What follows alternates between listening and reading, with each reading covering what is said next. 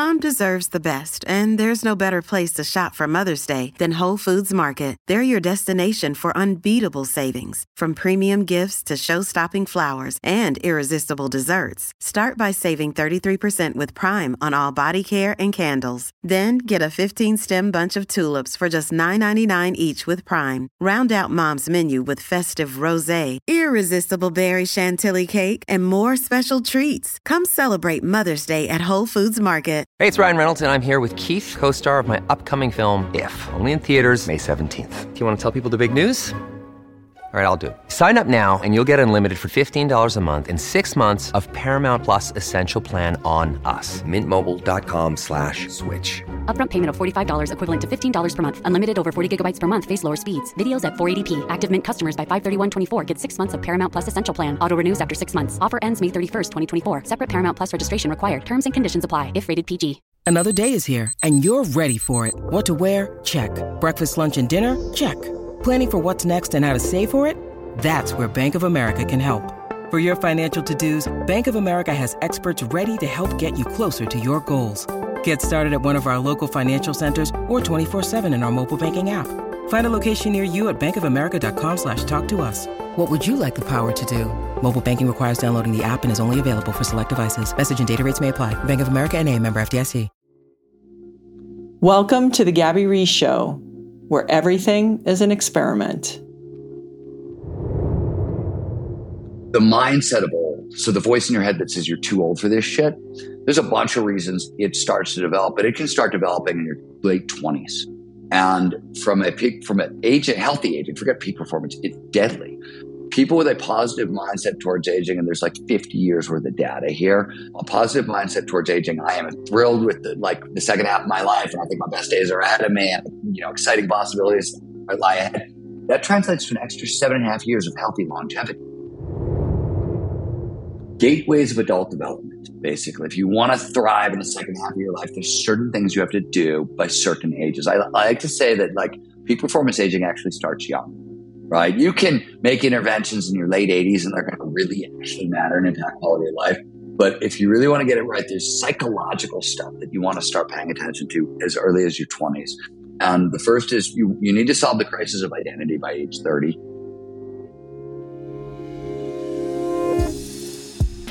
Hi, everyone. Welcome to the show. My guest today is author Stephen Kotler. You know Stephen's work in flow research and getting into flow state. He works with the Flow Research Collective. Some of his books are The Art of the Impossible, The Rise of Superman, Abundance. And now his latest book is out called Gnarly, Gnar Country.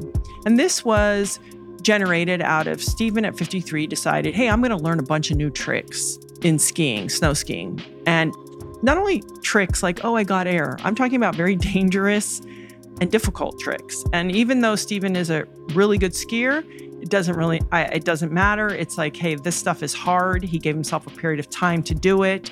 He went through extensive lengths, and he shares all of this in his book and in the conversation to not only prepare for it intelligently and to mitigate risk and physical harm, getting injured, things like that.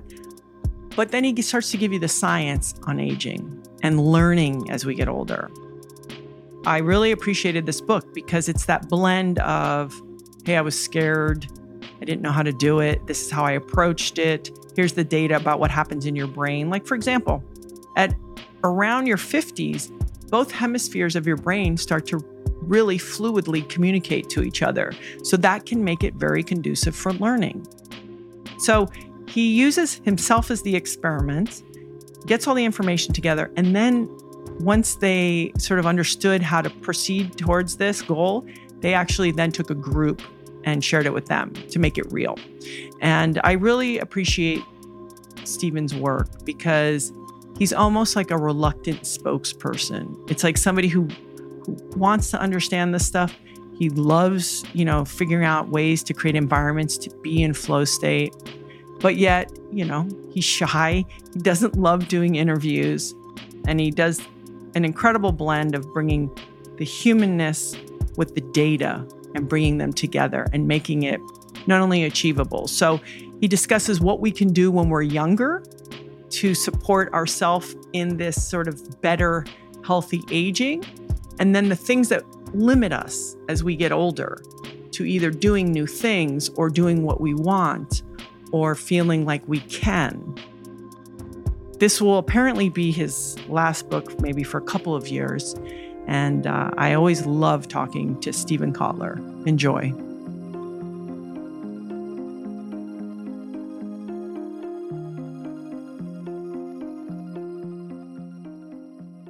Steven Kotler.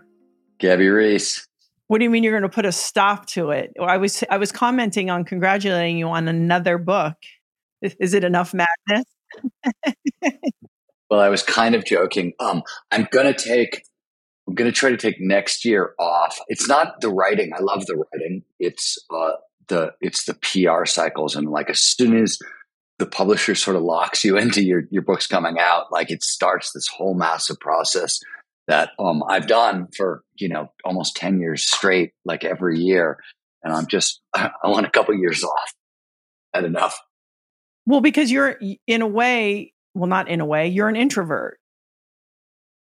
And so I think is it more about that, like that constant kind of exposing yourself and having to deal with that? Or what is it about the cycle? No,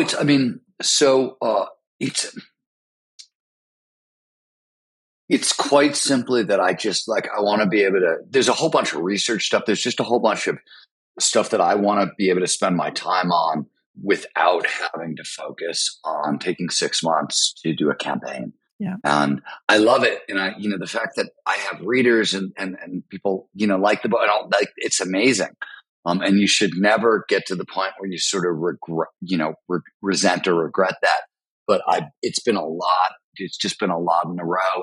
And with world events, there hasn't been like other things, like there hasn't been breaks. There used to be, stretches of time where I wasn't, either writing a book or promoting a book. I just want to, calm down for a couple of years and learn some new things, have more stuff to talk about. I think that what you're just saying is so important. It's almost like to be able to grow and have real experiences like your latest book, in Our Country. You have to retreat and not show everyone like, hey, look what I'm doing. And let me talk about everything I'm doing. You actually have to go live it. And it's such an interesting thing because that's a complete conflict with what our culture is saying. They're saying, hey, don't get off that treadmill because you'll lose people. They can't pay attention. We just got to keep rolling. And I really appreciate that. Laird always talks about, how do I capture things if I'm doing them? Oh, it's the funniest. It's so true. And of course, Laird would know more than I would, but it's something I've learned since In Our Country. People keep wanting photos or videos of me skiing, but like that interferes with the skiing. And that's a mental health concern, right? I'm skiing to sort of for my brain and everything else. So I end up not, filming a whole lot or things like that. And you're right, it's exact opposite of what the culture does. But it also, a lot in goal setting theory says don't talk about your goals, right? Keep them to yourself, right? People don't seem to understand that, but it's really demotivating to make that stuff public, and it puts a lot more pressure on you. Or if you're wired like me, I'll end up putting a lot more pressure on myself. Yeah. Well, so let's dive into In Our Country, because really the book is probably a happy accident to this quest that you decided to go on, which I think for me, you and I are close to the same age. I was like, oh my goodness, I could not imagine learning, this type of skiing. And you're already a proficient skier, so you had the wheelhouse. But maybe just set up for the audience how you've landed yourself into this. Yeah, where it comes from. Yeah, so, because it's incredible. Let me back up one step because it'll just make it easier. I think books about peak performance aging, right? And you have to start sort of like to think about this. You just got to start with like the traditional view of aging, which is the long, slow rot theory, right? Like all of our mental skills, our physical skills decline over time, and there's nothing we can do to stop the slide. This is the dominant theory of aging, basically, for the 20th century. And around the late 90s, holes start appearing in it, but nobody really notices or talks about them. And they're in like 11 different fields. and they start cohering into a thing that you might call peak performance aging, probably around 2018, 2017, right in there. And that's all backstory. But what the new theory says is all the old stuff that we used to think declines over time, we now know they're all use it or lose it skills. And if you never stop using them, the research shows you can hang on to them, even advance them far later in life. So that's all backstory. It's before COVID. I'm on the phone with Mihai Csikszentmihalyi, who's sort of the godfather of flow psychology. Yeah. And it's our last conversation. He dies during COVID. Stephen, can you just say his name slowly? Because I've read it so many times. I really just, because he's important. Mihai Csikszentmihalyi. Thank you. You're totally welcome. Somebody had to do that for me at some point, like that softly. And so that's when I finally got it. I was like, oh, okay, I got it now. So he's the godfather of flow psychology, which is obviously a field I've worked in for 30 years. I've worked on mostly on the neurobiology, but I had called him up both because he's very old. He was in his 80s and he had a stroke, and I was a little worried about him, and also because he's an outdoors guy. He was a lifelong hiker, lived in Montana, was a mountaineer, and sort of did some studies on rock climbers. But there was a bunch of interviews that got translated of his out of Italian. And in these interviews, he's name dropping like classic 60s Yosemite Valley climbers. And I'm looking at this and I'm like, there is no way you know these names if you weren't actually a much more serious rock climber, right? So I'm thinking all these things, and I start talking to some of his students, and they tell stories about like Mike would come back from a weekend in the outdoors with like bruises on his face. So like he was getting after it, right? So I called him up, and I was just like, I wanted to check on him, but like I guess like this idea was in my head, and I just sort of like blurted it out. I was like, Mike, you got to tell me about the role of action sports in your career. I mean, I know you tell everybody about the concentration camp story and your TED Talk, and you talk about your work with artists, and I get it. But like, and I laid out for him, and I asked him this question, and there's a really long pause. And all I think is, oh my God, I've been offended. My mentor, like, oh shit. And after a couple minutes, he says, Stephen, you got to be careful. And I said, Mike, what are you talking about? I literally have no idea what he's talking about. In my brain, I'm thinking, oh shit, did like the stroke impact has he lost the plot? Mm-hmm. Right. And so I'm like, Mike, careful of what? He's like, well, you do something your whole life for flow. And then you get to be my age and forget about climbing rocks, forget about climbing mountains. Some days I can't get out of bed. You need a backup plan for flow. You've got to be careful. And it was like one flow junkie to another. It wasn't like, mentor, mentee, anything, and all that. It was literally like one flow junkie to another telling me that, if I'm interested in flow as I age, which obviously I am, have as many ways into the state as possible. So because of that and a handful of other reasons, I decided I was going to teach myself how to park ski in my 50s. Now, park skiing is the discipline of skiing that involves doing tricks on jumps and rails and wall rides, and it's very acrobatic and it's pretty dangerous. And there's about 11 different biological reasons that say it's supposed to be very difficult for anybody to learn over 35 and pretty impossible once you get to 40 or 50. But there's all this stuff in peak performance aging that on paper, I look like if you combined it, older adults should be able to onboard new motor skills in, even really complicated ones. And so I ran a giant experiment and tried to see if I could teach myself how to park ski. I made a bunch of criteria. And for reasons that we could talk about later, it's like why it was a backup plan and all that stuff. I thought it would take 5 years, right? Like, okay, I'm going to learn how to park ski. It's going to take 5 years, whatever. And I made a list of 20 tricks. That was how I was going to judge progress. That was like 0 to intermediate. And once you get to intermediate, right, a lot of the danger, like the dumb shit stops happening. So it's a little like safe. It's a little safer. And I figured if it took 5 years, great. And it took less than a season. In fact, I learned how to park ski faster than I've almost learned anything in my entire life. And that was wild. And then my ski partner is a former sponsored athlete who had retired from park skiing after a bad injury and had raised a family and had a career. He took the same protocol and applied it, and he got farther faster than he'd ever gone before. This was wild. this was also, not evidence. It was those radical experiment peak performance aging anybody would run, but it was just a pilot study.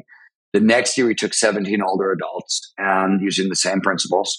And most of them were like, I was a good skier. Ryan, my ski partner, was a good skier, but most of these folks were intermediates. And in 4 days on the hill using the same protocol, we taught them how to park ski and snowboard.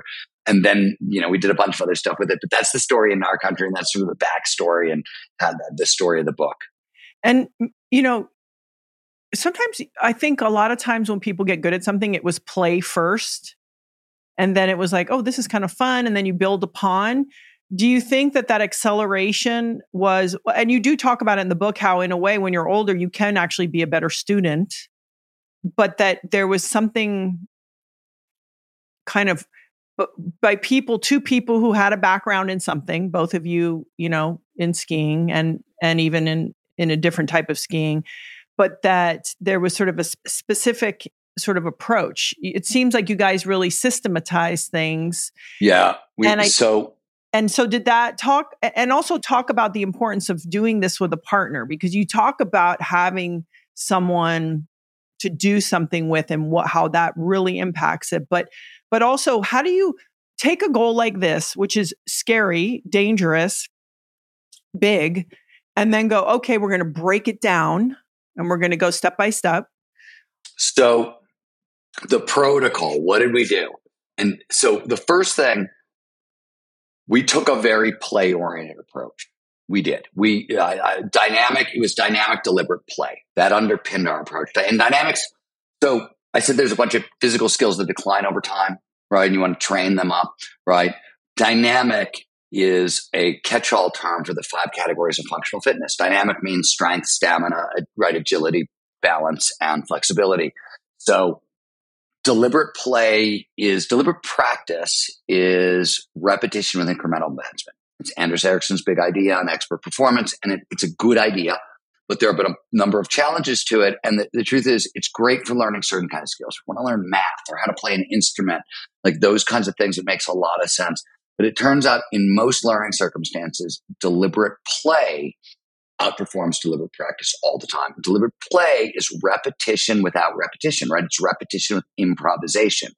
And it works better for a couple of key reasons. The obvious, when you're playing, you're less self-conscious.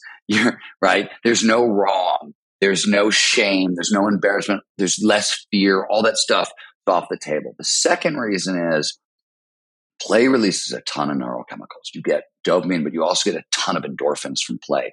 And the more neurochemicals that show up during experience, the better chance it'll move from short-term holding to long-term storage. You don't really get endorphins from deliberate practice. Maybe at the very end, if there's like pain relief that comes in, maybe if you're like 8 hours in, but most of the time you're not getting endorphins, and they're really big pleasure drugs, right? And they really cement experience and learning. So deliberate play is better that way. And the other thing that I always like to point out with deliberate practice is one right answer. I did the same thing I just did perfectly with a little variation. With deliberate play, there's only one wrong answer. You did the same thing you did last time. Every other answer is right. And when we get the answer right, we get some dopamine. We get some of these motivating feel-good chemicals that drive behavior forward. So deliberate play tends to wildly outperform all other kinds of learning, and was really key for these kinds of skills. So that's sort of backstory, right? And then we did a couple of specific things. So one, for a bunch of different reasons that have to do. There's in flow science, there's something called the challenge skills balance. It's often called the most important of flow's triggers, right? If you want more flow in your life, the state has triggers, preconditions that lead to more flow. They all work by driving attention to the present moment, right? They maximize focus, a bunch of different ways, but that's what we're doing here. Challenge skills balance is one of the most important, the most storied, and it says we pay the most attention to the task at hand. And the challenge is about 5% greater than the skills we bring to it, right? You want to stretch, but not snap.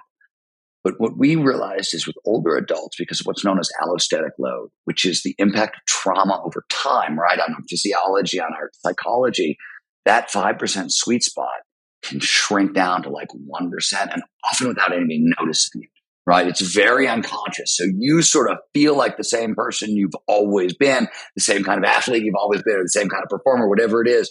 But there's this really crucial factor. And if you get out of that challenge skills sweet spot, we always like to say it's between boredom and anxiety. Boredom is not enough stimulation. I don't care. I'm not paying any attention. Anxiety is I'm overloaded. Yeah. If you've got a 1 degree sweet spot before you get to overloaded means more norepinephrine that blocks fast twitch muscle response. It blocks full scale power. There's a bunch of physical properties, and it retards performance. You get conscious. You start thinking about what you're doing. It's really, you want to avoid that. So by shrinking it down, our motto is 1 inch at a time. Start with an established motor pattern, something you do 100% of the time with zero fear and no conscious interference, and build on it 1 inch at a time, playfully, improvisationally. So that was first and foremost. The second thing is nothing was about trying to learn how to park ski. We broke park skiing down into 8 foundational motions: crouching, jumping, slashing, grinding, a 180, a 360, backwards skiing, and such. And the goal was to learn how to interpret terrain features in novel ways with new body motions.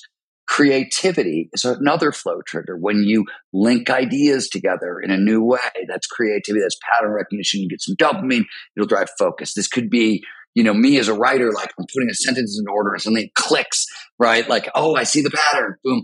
Or it's like, it's a surfer looking at the lip of the wave going, oh, that's absolutely perfect for a cutback into a floater, right? Like that's pattern recognition. So our idea was flow massively amplifies learning. Like studies by the U.S. Department of Defense find we learn 250 to 500% faster than normal in flow. So the goal was, this is where so the last bit of the protocol, and this is where the ski partner came into play, is we didn't talk a whole lot. There was no verbal instruction. We played follow the leader games. And so there's this really interesting thing that happens when you're playing follow the leader games. And the goal was, like, let's say Ryan, my ski partner, was in front and he threw a 360 off a jump. Well, I don't really like 360s, a little above my pay grade. So maybe I threw a nose but a 360 or a slide. I scaled it down so it was only 1 inch out of my sweet spot. We played those kinds of games a lot. When you watch somebody else do an action, your mirror neurons and motor system runs the exact same pattern. Your brain runs that pattern. And you get a little squirt of dopamine if you can do the move, and you get a little squirt of norepinephrine, fear, anxiety, if you don't have the move. So most people take that anxiety as, oh, I shouldn't do this at all. Right. No. The anxiety just means don't do that thing. Dial it down until you're in your sweet spot and you can do it playfully and execute it with no fear. And just by creatively interpreting the terrain features, sooner or later, you're going to drop into flow, because these are it's dopamine after dopamine hit and dopamine hit. And once you're in flow, then you're performing at your best, and maybe you do have that move. And that'd be the time to try it if you're going to push, but not until. All right, I'll shut up. You look like you really want to say something. No, because there's just so much good stuff. I want to say something. I just would want to connect on one idea that you mentioned, because it is important. I want people to understand it. You say, yeah, we didn't talk a whole lot. You say in the book that if you talked, it was about sort of like where you were, what you were doing or whatever, but you didn't talk about home talk or all this other stuff because it sort of impeded the process. So when you're in flow, one of the core things that happens in the brain is the prefrontal cortex deactivates. It's part of your brain that's right behind your forehead, right? And normally it's a really powerful part of your brain. Logical decision-making is there, sense of morality, willpower, all that stuff is prefrontal cortex. It tends to deactivate a lot in flow. That's why time passes so strangely in flow. Time is this calculation performed all over the prefrontal cortex. And when it goes away, we can't separate past from present from future. So we get that deep now experience, right? That's eternal present that happens in flow. But you want it turned off. And when you talk about yourself, when the ego gets activated, the ego is all about the prefrontal cortex and it turns it back on. When you get too emotional, right, the prefrontal cortex turns back on. So what we said is we did it with both ourselves, and then when we taught people or ran that experiment, this was a rule, and it was really weird for people. This was the one, like this was like one of the hardest things for most people, because skiing, like nobody talks on the run, but you talk on the chairlift. And what we said is, look, you can't talk about yourself. You can't ask personal questions, because that will force people to talk about themselves, and the ego is going to get activated. Can't talk about current events, anything that could scare you, right? And all that stuff. So the rule was you can talk about your skiing or you can make people laugh. right? That was it. Everything else during this learning period is off the table. And it was really like, it's funny because if you look at what we did, it's not really what we did, it's what we didn't do. We pulled a lot of stuff that most people put into like learning, especially with complicated, difficult skills like this. And it was a lot, but we did a lot less. But yeah, I'll stop there and let you ask. Well, no, I just thought that was important because I thought, the other part of that is, when we talk about meditation or doing things like that, it is how do we shut that voice down that's always about me and I and all these things. And so interestingly, I thought that not only would that enhance what you were saying you were doing as far as trying to approach getting into flow, but if we even had that practice in life, like, hey, this would be a good time for me to not be so I-centric and think about all my stuff. Because I would imagine it would also open up the learning about your inhibitions, about, well, I'm too old for this. And it's like, hey, you know what? I'm just going to be here and do it. I'm not going to worry if people think I look weird or if I'm the oldest person in this group or any of that. And so I thought you could extend out that practice. Oh yeah, I definitely, like, in terrain parks, like 90% of the people, it's like kids with their parents or teenagers, right? Like I'm decades older than almost everybody else in the terrain parks. And it was getting over the self-consciousness. But that was the other thing about Ryan that worked so well in our favor is we have similar learning preferences. Both of us are a little introverted. We like to learn in private and out of sight. And we would go hide on the far edges of the mountain. And rather than going to the terrain park, we'd turn natural features into our terrain park so we could learn out of sight, right? And that was really helpful because the shame and the self-consciousness. And the other side of that also, Gabby, the self-expectation. Right? Like when you start making progress, that's one of the things that is the most insidious thing about progress is like when you start making progress, you just want more and more and more. And this just happened last Wednesday. So 2 Wednesdays ago, I went to North Star for the first day of the season in a big terrain park where they finally got everything set up and, we could head at it. And it was one of the best days I've ever had in a terrain park. I learned like 11 new things. And then we came back a week later this Wednesday. And of course, expectations are through the roof, right? Even though I kept doing everything I can to check myself, there was a part of me that's like, okay, what are you going to do today? What are you going to learn today? Right. And like, so there's a thought, like self-consciousness and self-expectation, like both of them get sort of blown out of the water when you're using play, right? Which is why play is so important because those two things are deadly. Do you think play, because when we talk about practice, you used a language and instruments. And then when we talk about play, it was like, okay, you're on the mountain. Do you think you can bring that same notion of play in a less physical, environment? Oh, for sure. I mean, yeah, I think it's hugely important in any environment. So one, read my friend Catherine Price's book, The Power of Fun, which is all about it, right? And Catherine's great on this topic. But yes, when one of the things I always do, so this is an old writing trick. When I got stuck, I would find an author that I liked who was really inappropriate for the subject matter. So say I was writing about genetics, I would find like a book by Charles Dickens, and I would try to write an article about genetics in the style of Charles Dickens and get it past my editors. Because it was so ridiculously playful and you learned a lot, right? Dickens did a bunch of really cool things. It's just an archaic, but like so that was a really common thing, especially when I was a journalist. Every time I got stuck, I would take these very playful, creative learning approaches to getting unstuck.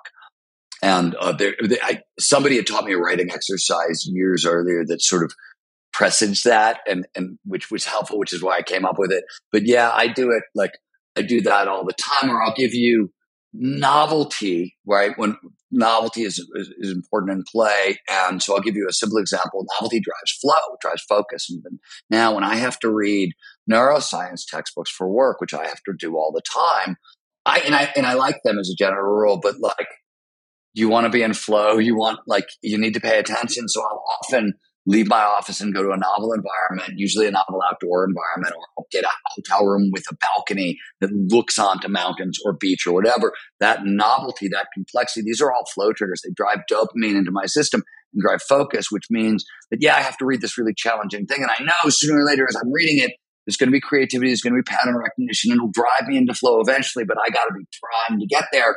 And the novel environment with its novelty, with its complexity, with all that stuff, unpredictability, these are all flow triggers.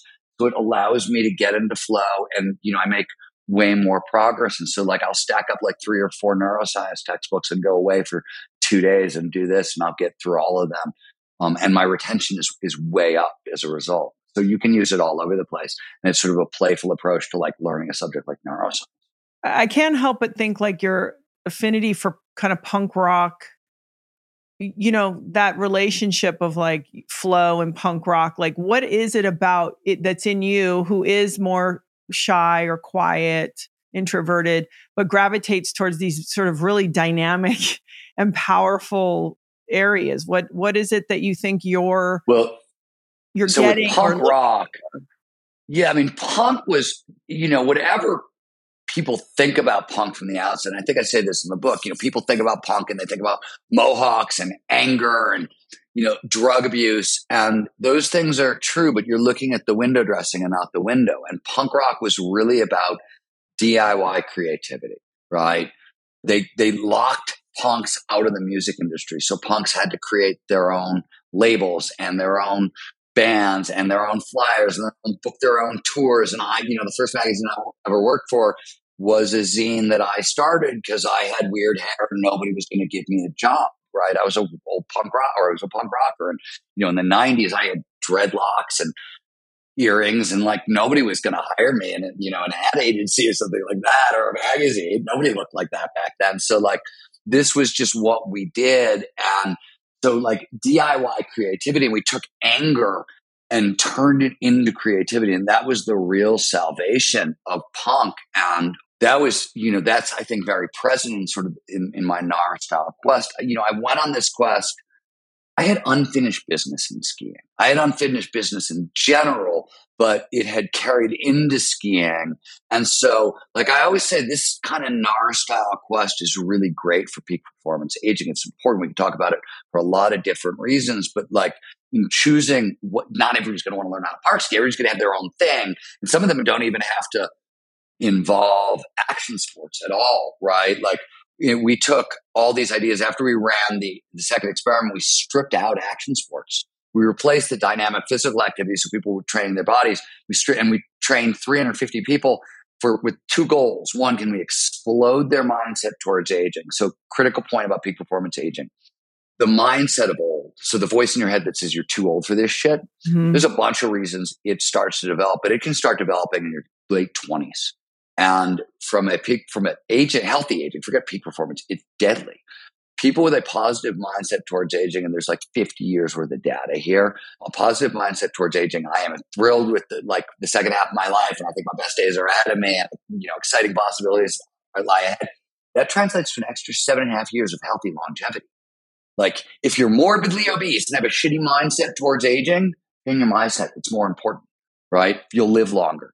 It's that fundamental. So we wanted to explode people's mindset around aging, and we wanted to see if we could put them on a NAR style quest. And when I said NAR style quest, I mean something that is a personal impossible, that feels like a sort of impossible challenge for yourself, and one that if you were to accomplish, it would totally explode your old mindset around aging, right?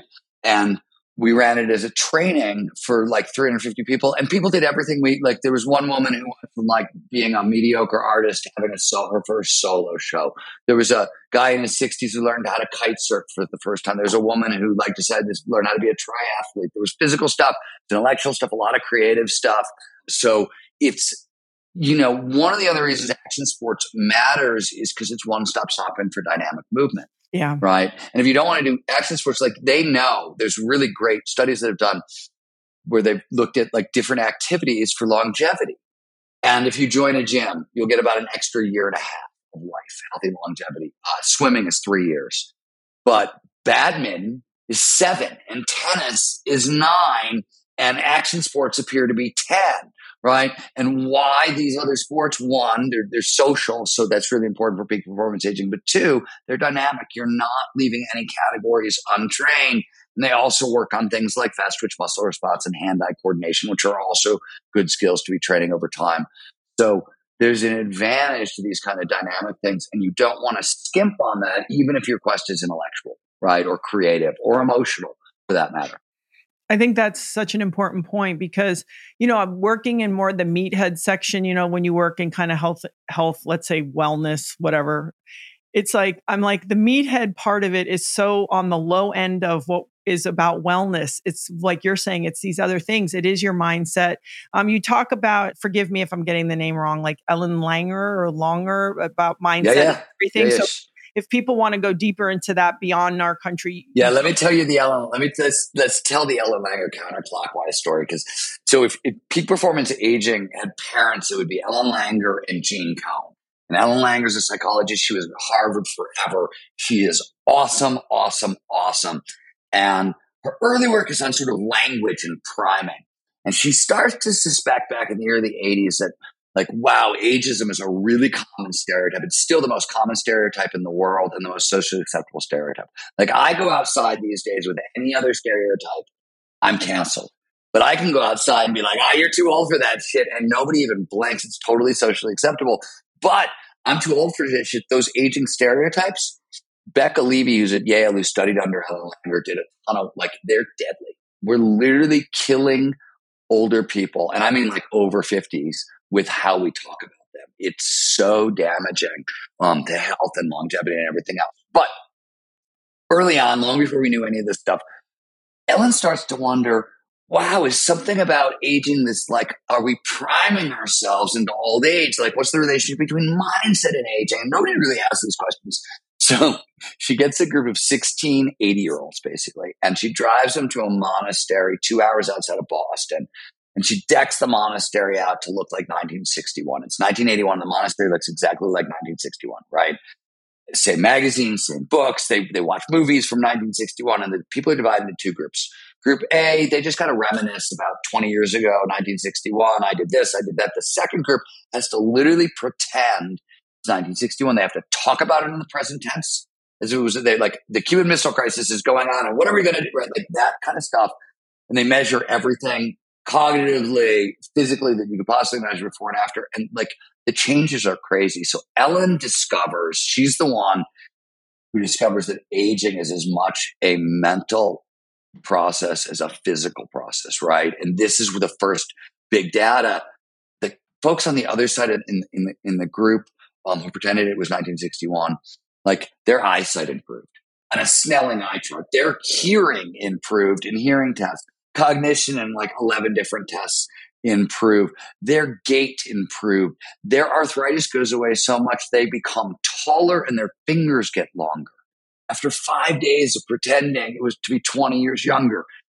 That was like sort of the opening. It was 1981. It was the first time people were like, oh shit, there's all, like, we don't know what we're talking about with aging. We got to totally reframe everything. And one thing like I want to mention earlier, because you touched on meditation for a second, when you look in really long-lived communities, blue zone communities and things like that, one of the commonalities among all these communities is they have rituals for de-stressing, regular daily rituals for de-stressing, right? And this could be saunas, this could be mindfulness, this could be yoga, this could be walking in the woods. It doesn't like there's a variety of these rituals, but they all flush stress hormones out of our system. And as you know, I'm sure I've talked about a ton on this podcast, mindfulness is one of the most powerful tools for that. So de-stressing regularly also really matters to this conversation.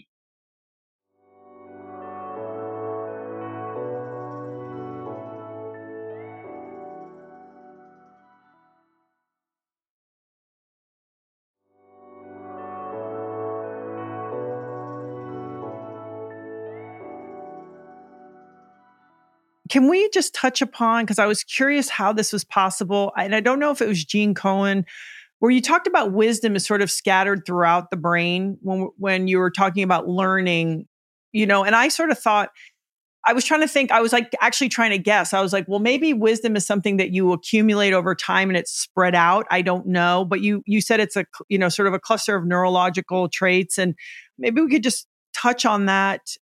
So it's with the wisdom definitions are all over the place. People are all over the place. Mihaly Csikszentmihalyi has the definition of wisdom that I sort of like the most he talks about is you can consider somebody, he points out that wisdom is very much involved in joy, first of all.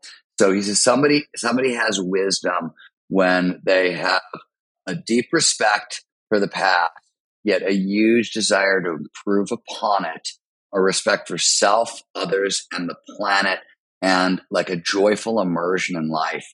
And wisdom means a lot of different things, but so what you're talking about is some research that starts in the 90s. This is where the holes in the long, slow rot theory of aging first started showing up, when we figure out that if you want to protect against cognitive decline, dementia, Alzheimer's, the two best lifelong learning is the secret. And why is that? Why would that be the case? And what do you want to learn? So it turns out that cognitive decline, dementia, Alzheimer's, most of that impacts the prefrontal cortex, the part of the brain we've been talking about. It is, from an evolutionary sense, the newest part of the brain and thus the most vulnerable to disruption. You don't suffer the consequences of aging in your brainstem. Like, other shit can go wrong back there, but you don't age back there, right? The prefrontal cortex ages, and a lot of these things are localized. Like, this part of the prefrontal cortex will get attacked and that sort of thing. If you want to protect the prefrontal cortex, you want learning, and more specifically, you want expertise and wisdom. And the definitions are very different, but the way to think about it in a sense is expertise is all the stuff you learn consciously, and wisdom is all the stuff you learn unconsciously or non-consciously. That's not accurate at all definition-wise, but it's a good practical way to think about it and go deeper. But here's what's important. They're both expertise and wisdom are these diffuse networks in the brain. So you want to protect the brain against cognitive decline. You want to birth new neurons, and you want these neurons to form robust networks in the brain that are very redundant, lots of redundancy. Wisdom matters because in wisdom, you don't just learn the fact, you learn the rules, the systems around the fact, how processes work, those sorts of things. That's wisdom, whereas expertise is more about the fact in this particular thing, right? Wisdom might be the fact in this particular thing and the dynamics in the room about all the people who were there and did they like each other or not like each other, and all that stuff that we notice all the time and impact stuff. That's a lot of that's wisdom. These are very diverse networks in the prefrontal cortex, and both really matter. And wisdom is interesting because you mentioned this earlier. So as we enter our late 40s and early 50s, Gene Cohn figured out that there are really profound shifts in the brain and how the brain processes information. These are good things, not bad things. So in our 50s, certain genes only turn on over with experience. So you get like access to, like, genetics turns on. The two halves of the brain start talking to each other like never before, and working together and cooperating. And normally they're kind of antagonistic, right? But they start to cooperate. And then the brain starts to recruit these underutilized regions. And all of these things lead to whole new levels of intelligence, creativity, wisdom, and empathy.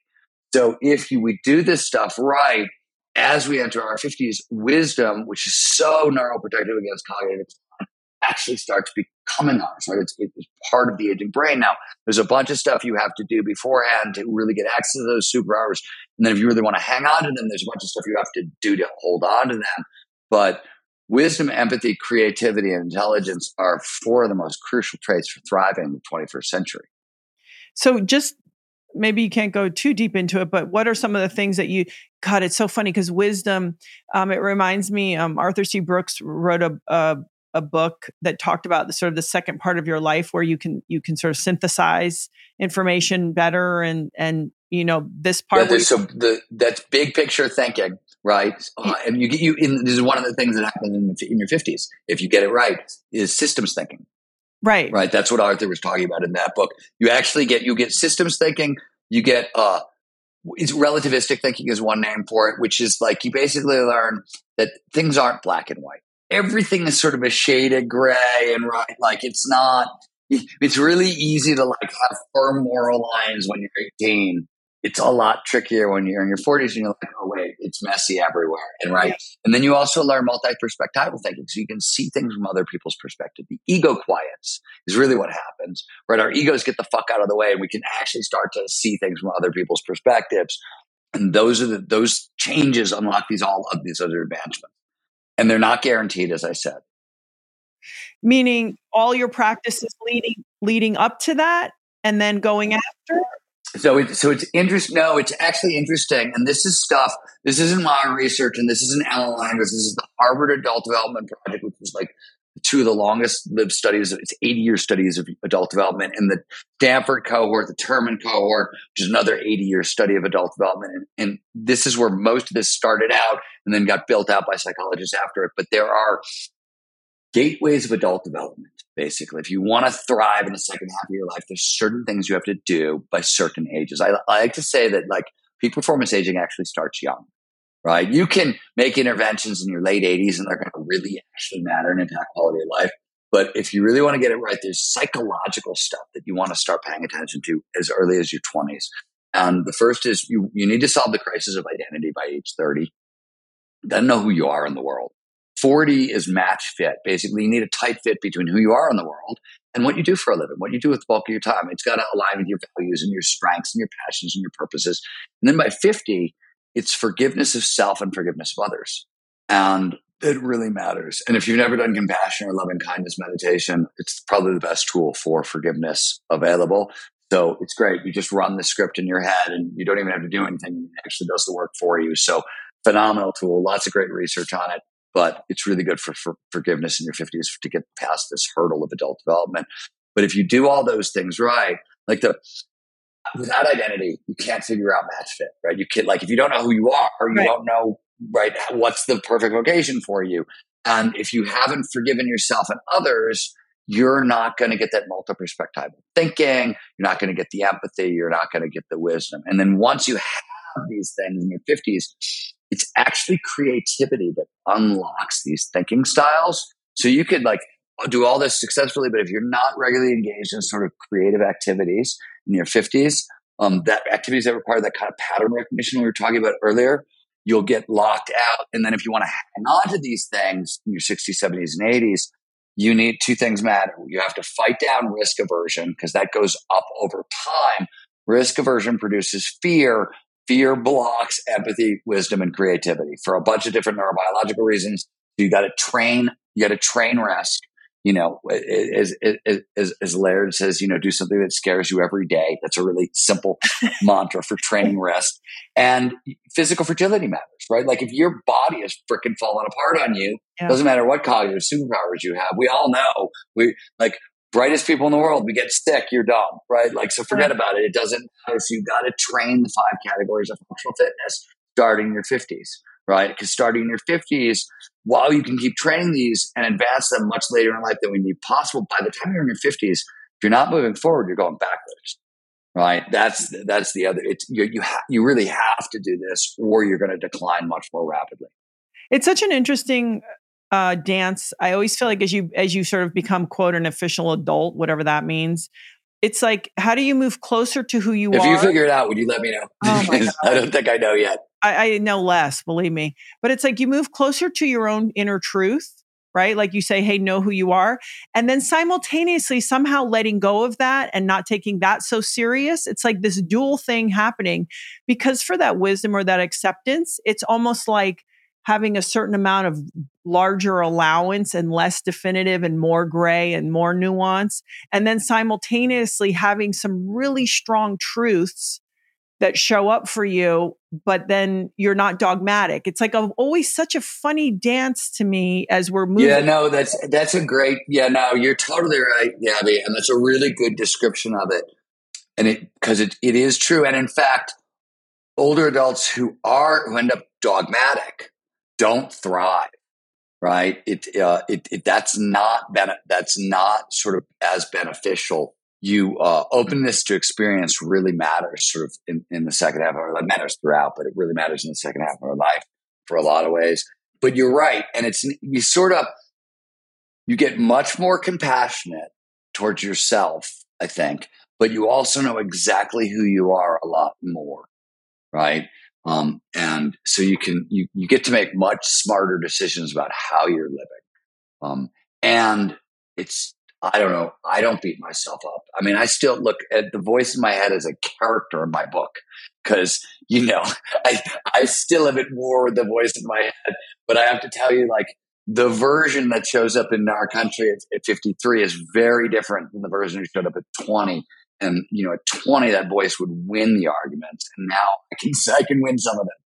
Right. It's a beautiful thing though, when you can go, because in a way that's a form of flow when you're able to adapt and keep moving through your life that way, because then you don't set up like concrete and you sort of stay that way. And it is uncomfortable. And by the way, for anyone listening to this, I think domestic living, all of that is not really working in the favor of what you're talking about.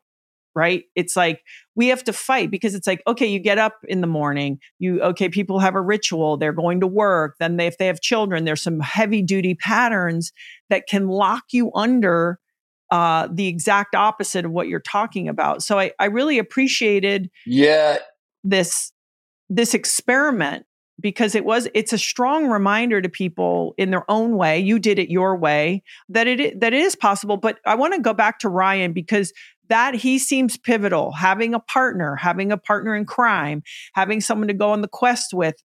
This is true to so many things. Yeah, I think it's true to so many things. And it was new to me. I'm a solo act. I don't have ski. You're right. I'm an introvert. This was, it was new. It was a new thing to me. And what was beneficial, there's a handful of things I want to talk about. The first is that not a robust social connection and social belonging really matter for peak performance aging, right? And it matters for peak performance and just sort of health and well-being and positive, all these reasons. But as we get older, it starts to play a bigger and bigger and bigger role.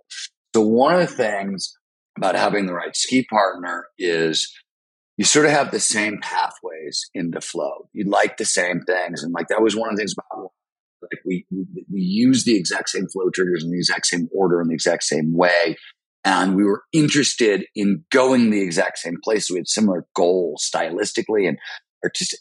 And that really mattered, because I can't, as an introvert, right? And I'm married to an introvert. And my wife and I can go a long time without even talking, right? And we like it that way. I can literally go weeks and weeks and weeks without getting the kind of social connection you need for healthy aging. Now, forget peak performance and just healthy aging or even healthy living.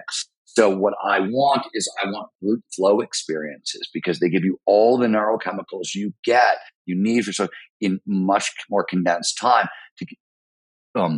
In blue zones, where people live a long time, some of them will spend 6 hours a day on social connection, hanging out with their friends and family, and that much.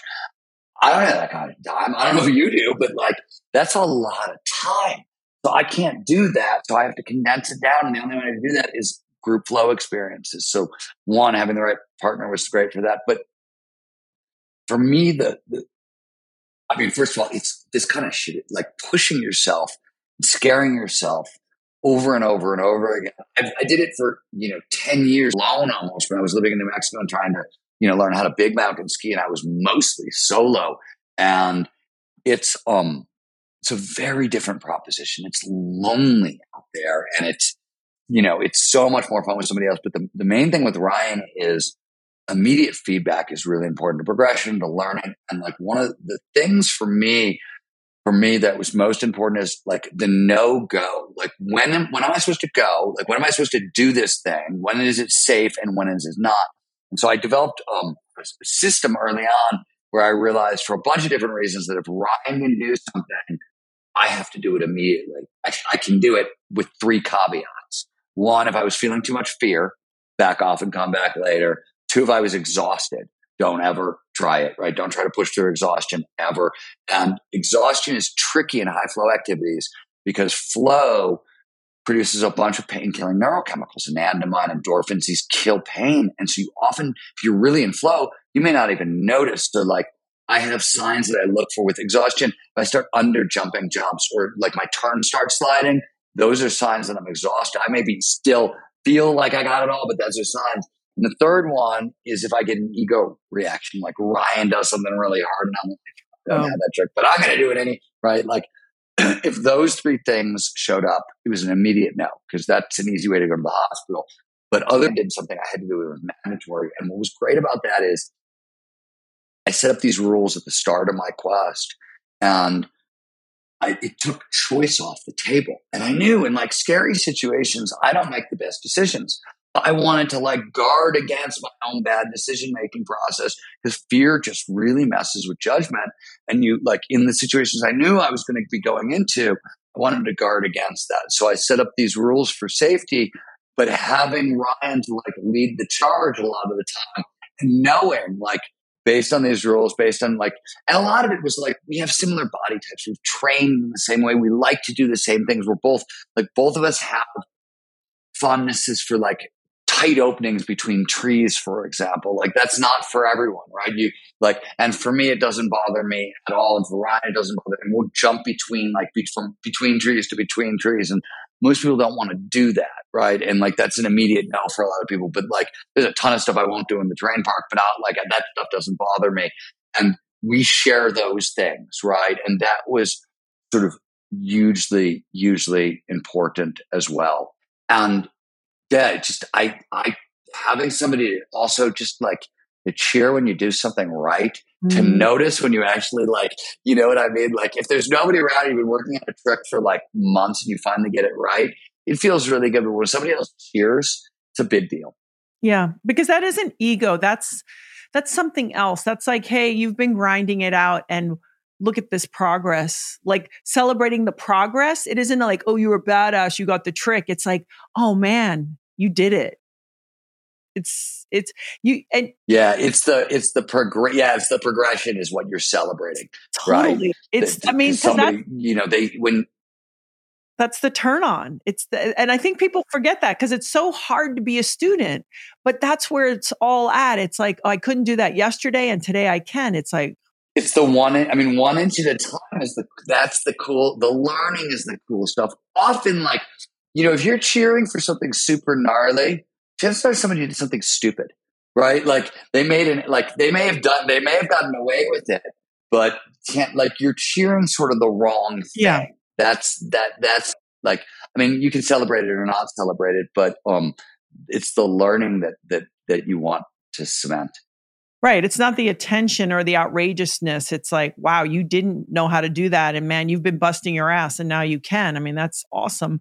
So when you talk in the book a little bit about kind of your training, you know, with cardio and strength and balance and flexibility, could you just break up, you know, what that looked like for you for this approach? Because you had to build the skills and, you know, that took other work obviously off the mountain. It did. And I mean, it's funny to have you asking me this question because I borrowed so much from you and Laird along the way in how I think about some of these things. So I've been working out. I always tell people, like, if you're if you're coming into this stuff, especially older in life, start with a movement professional that just like can watch you walk and figure out like, what do we need to fix first?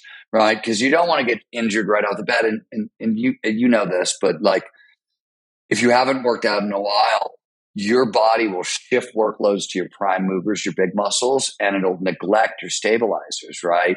So you'll come back to a sport and your quads may be giant, but your hip flexor hasn't worked in a decade and you're going to tear it right away.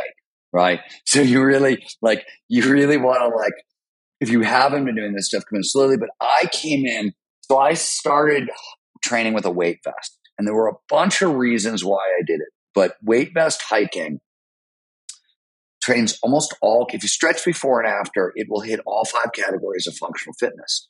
You get balance, agility, strength, and stamina. And like, I don't have the time to train all those things independently. Right. I'm busy. And so and even better, I have a dog. So I have to walk my dog every day anyways. Right. And we walk in the mountains. So like, it was the easiest thing in the world. I'm like, okay.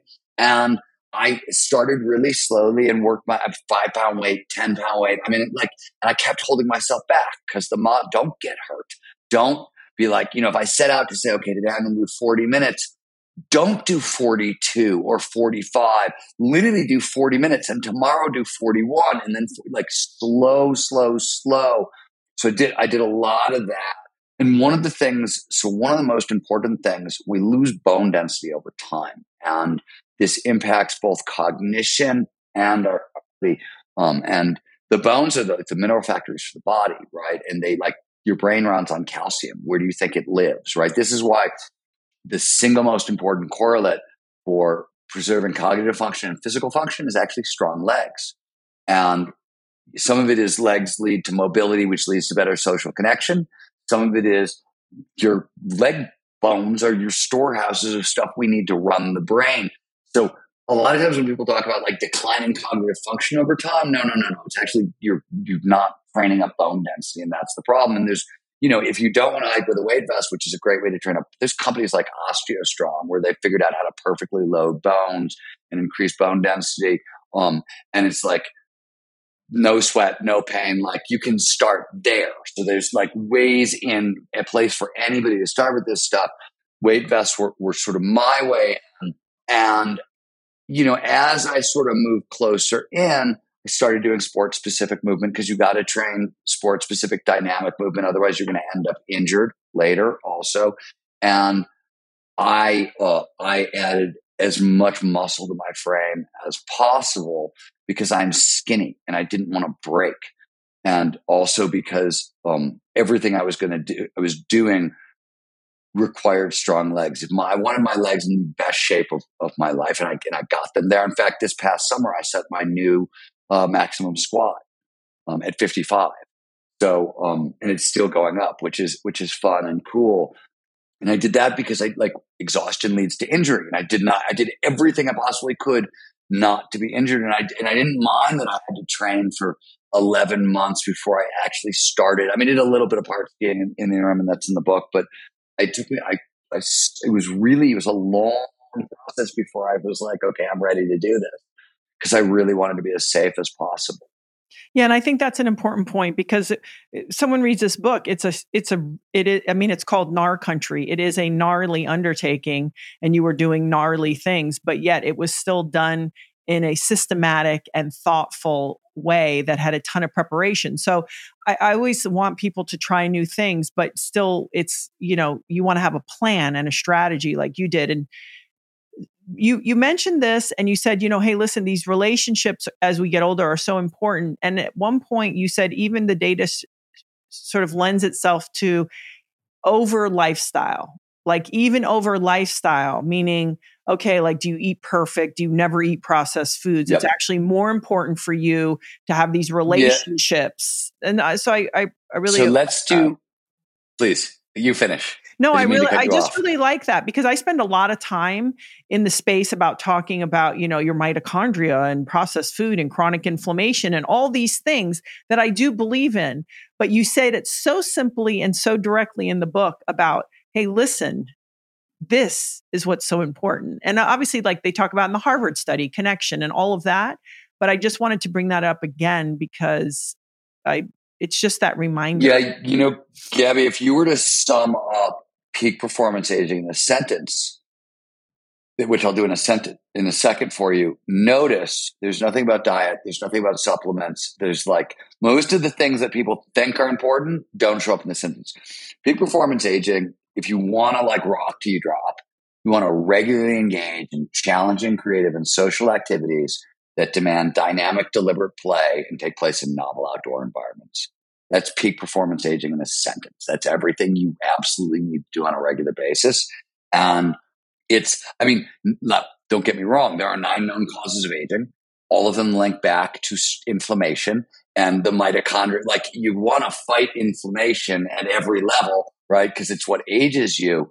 But even the best way to do that is to engage in challenging, creative, and social activities that, demand dynamic, deliberate play and take place in novel outdoor environments. Stephen, we can break that down more if you want, but can we break it down just a little more? Just a little more. Sure. Where do you want me to go in? Well, I think sometimes people, if they're, like you said, they're risk averse. So it gets this weird. Okay. Yeah. So let's start at the beginning. Challenging social and creative activities. Challenging because the challenge skills balance, because it drives us into flow. And flow is the engine of adult development. And it actually promotes health and longevity. We don't have time to go into why, but like it boosts your immune system in a really significant way. The challenge matters. Social matters because social connection equals mindset. 7.5 years of health and longevity is what you get from social connection. So it's, more important than quitting smoking or losing weight and, those things. And creativity unlocks the superpowers of aging, right? Dynamic, deliberate play. Right. We talked about, right? And novel outdoor environments is the last part. Novelty is a flow trigger. We talked about that and super important. Outdoor environments is the last bit. And here's the cool thing. So we talked earlier about neurogenesis, the birth of new neurons, new neural nets. Most of the neurons in the adult brain that are born in the hippocampus, which is the part of your brain that does long-term memory and location, map making. Mm-hmm. It does place cells and grid cells. That's what's in the hippocampus. It's because we evolved as hunter-gatherers. So nothing is more important to survival than remembering where you were when you had an emotionally charged incident. Where did that bear attack you so you never go back near that cave again? Where was the ripe fruit tree after the long, hard winter? Where's that watering hole that we crossed a desert to find, right? That's survival, so the brain is built for that. All of these new neurons are birthed in the hippocampus, and then they form other memories elsewhere in the brain. Usually they migrate to the prefrontal cortex, as we talked about. But if you're having novel experiences in outdoor environments, outdoor environments, as you know, lowers stress, fights inflammation, just being in nature, right? Boosts serotonin, does all that stuff. So you're fighting aging and you're birthing new neurons, so you're preserving cognitive function. Well, Stephen Kotler, I appreciate your new book, Gnarly Country. I want to ask you if there's any last, invitation or reminder for people, because, a lot of times people might hear this or read your book and think, oh, well, that was okay for Stephen. He was already good at skiing and, he's a very intelligent guy and he sort of took this on. I think, listen, even if it's like a dance class, it's like this idea. Yeah. So, go to the video. So I just want to tell you this story. So if you go to the video, or if you go to gnarlycountry.com and you click on the Peak Performance Aging Experiment video, right? I told you we had a National Geographic camera and follow us around. So at the end of the video, you'll see a guy. He says, my name is Rick Wicks, and I'm 68 years old, and I definitely caught some air in the Gnarly Country program. And I thought that was pretty good for an old guy. What's not in that video is the following. And this is the story I want to close with. He's, first of all, an intermediate skier, right? He's 68 years old. We had a meeting before the experiment began where I laid out what we were going to do. People volunteered for it. They knew we were going to do it. They were all terrified. And Rick, he wins the award. I laid everything out we were going to do and how it was going to work and all that stuff. And he just sort of is like, I am 68 years old. I've been skiing for 50 years and I've never caught air in my life and I'm not going to start now. And we were like, yes, sir. Yes, sir. Absolutely. We're not going to ask you to. Don't worry about that at all. And it's so every time I watch that video, I laugh because I'm like, nobody else gets the joke. But I get the joke because this guy was so ornery about it. And that's what I think about. Park skiing was my thing, right? The point is that you want a challenging activity that's going to help you explode your notions about what's possible in the second half of your life. It can be anything, right? And by the way, park skiing is one thing I did. I'm also teaching myself how to draw again for the first time since I was in art school 30 years ago. And I'm teaching myself the piano because Csikszentmihalyi said have a backup plan, have as many gateways into flow as you possibly can. So yeah, park skiing is great. It's awesome. It's super important. But I'm also drawing and music and, I'm not stopping there. Park skiing is just where I started. Well, and it's so tangible. It's so sort of extreme that it really lays it out to people like, hey, what is possible? So I think that motion was actually so impactful because it's like people can be like, whoa, this is a real. Because it's nuts. Most people just are like, what? You did what? It just doesn't even make any sense. Yes. And even my friends who were professional athletes who, there's a story in the book where I bump into Jeremy Jones at Hood, longtime pro snowboarder who I know you know. And I tell Jeremy like what I'm doing, and he just starts laughing at me. He's like, dude, how many problems have you broken up so far? This is another one of your crazy ass experiments, right? And even my friends who are actually like older and pro athletes were like, "You're doing what?" Yeah, I live with somebody, as you know, that sort of lives this message. But I want you to know that I was re-inspired by your book because it is an outside source. Sometimes like when somebody lives with you, you're just like, oh, that's just how it is. And oh, Laird's just gnarly. And that's easy for him to say. But I want you to know that it really was a big prod to me to remind me like, hey, is my window shortening? Am I down to 3% or 2%? And do I need to open that up? So I want to thank you. And I want to thank you for your time. And I look forward to seeing what the next,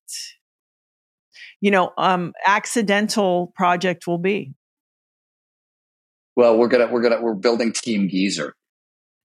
Wait, Team what? Team Geezer. We're gonna build a professional action sports team of over 50s. We've got Flow or Die in our country division, Team Geezer. We got a logo already. Like we're working out apparel. That's what's next. That's why I'm taking next year off because I'm leading into Team Geezer. Yeah, great. And what's funny is it also reminds me like Laird. I don't know. You knew probably about Don Wildman, Laird's friend, who eventually passed away in his 80s. Well, so by the way, I have to tell you that Laird and I have been having these conversations on peak performance aging. Forever because of him. Yeah. Right. And because I think I met Don the first time I met you guys. In fact, I know I did. And he was already old. Like he was old. He was 60 by then. And I remember thinking, holy crap, I couldn't keep up with Laird. I was in my 20s trying to keep up with Laird. And here's this dude in his 60s who's keeping up with Laird. And I remember talking to Laird when Don was in his late 70s. And he was telling me about a snowboard adventure they wanted together. And like, those are the stories, the other one that was so, when I ski at Palisades at Squaw, and it's Squaw is packed with pros and, everything else. And it's usually they love big posses of skiers at Squaw or Palisades. I don't understand why they like that so much. Like, let's get 70 people in a charge line. But Tom Day is the guy who's always at the head of the line. And Tom Day is like the original Warren Miller extreme skier. Then he became his cameraman. He's 66, I believe. And literally, like, you've got Olympic downhillers in the posse, and Tom's at the front of the line.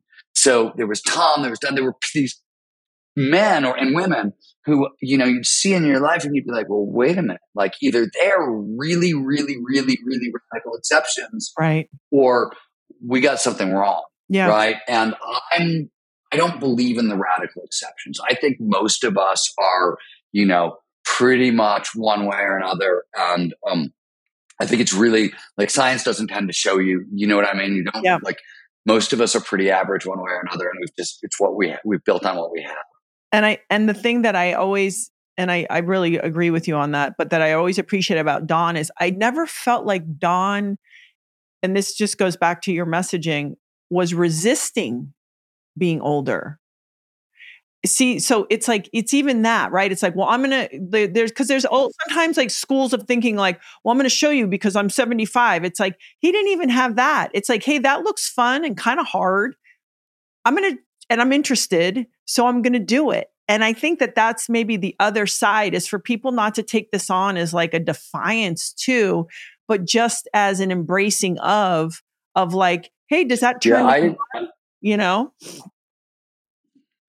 I think that's so key because first of all, you don't like your body is aging, like that's happening, right? Like you want to work with it, right? Like you're not like there's you want to work with your biology. That's peak performance, right? Fighting your biology, it never works in any way. And no, I agree with you.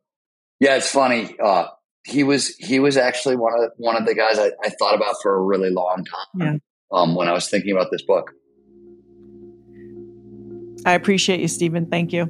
I appreciate you, Gabby. Thanks for your interest in this work. Thank you so much for listening to this week's episode. If you want to learn more, there is a ton of valuable information on my website. Head to the link in the show notes and click gabbyreese.com to find a full breakdown with helpful links to studies, research, books, products, and more.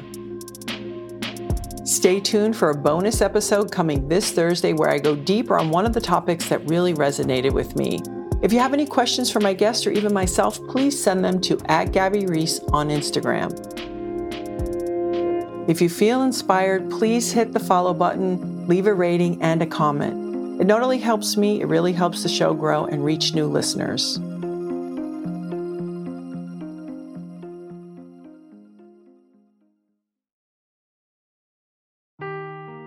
Seeking the truth never gets old. Introducing June's Journey, the free-to-play mobile game that will immerse you in a thrilling murder mystery.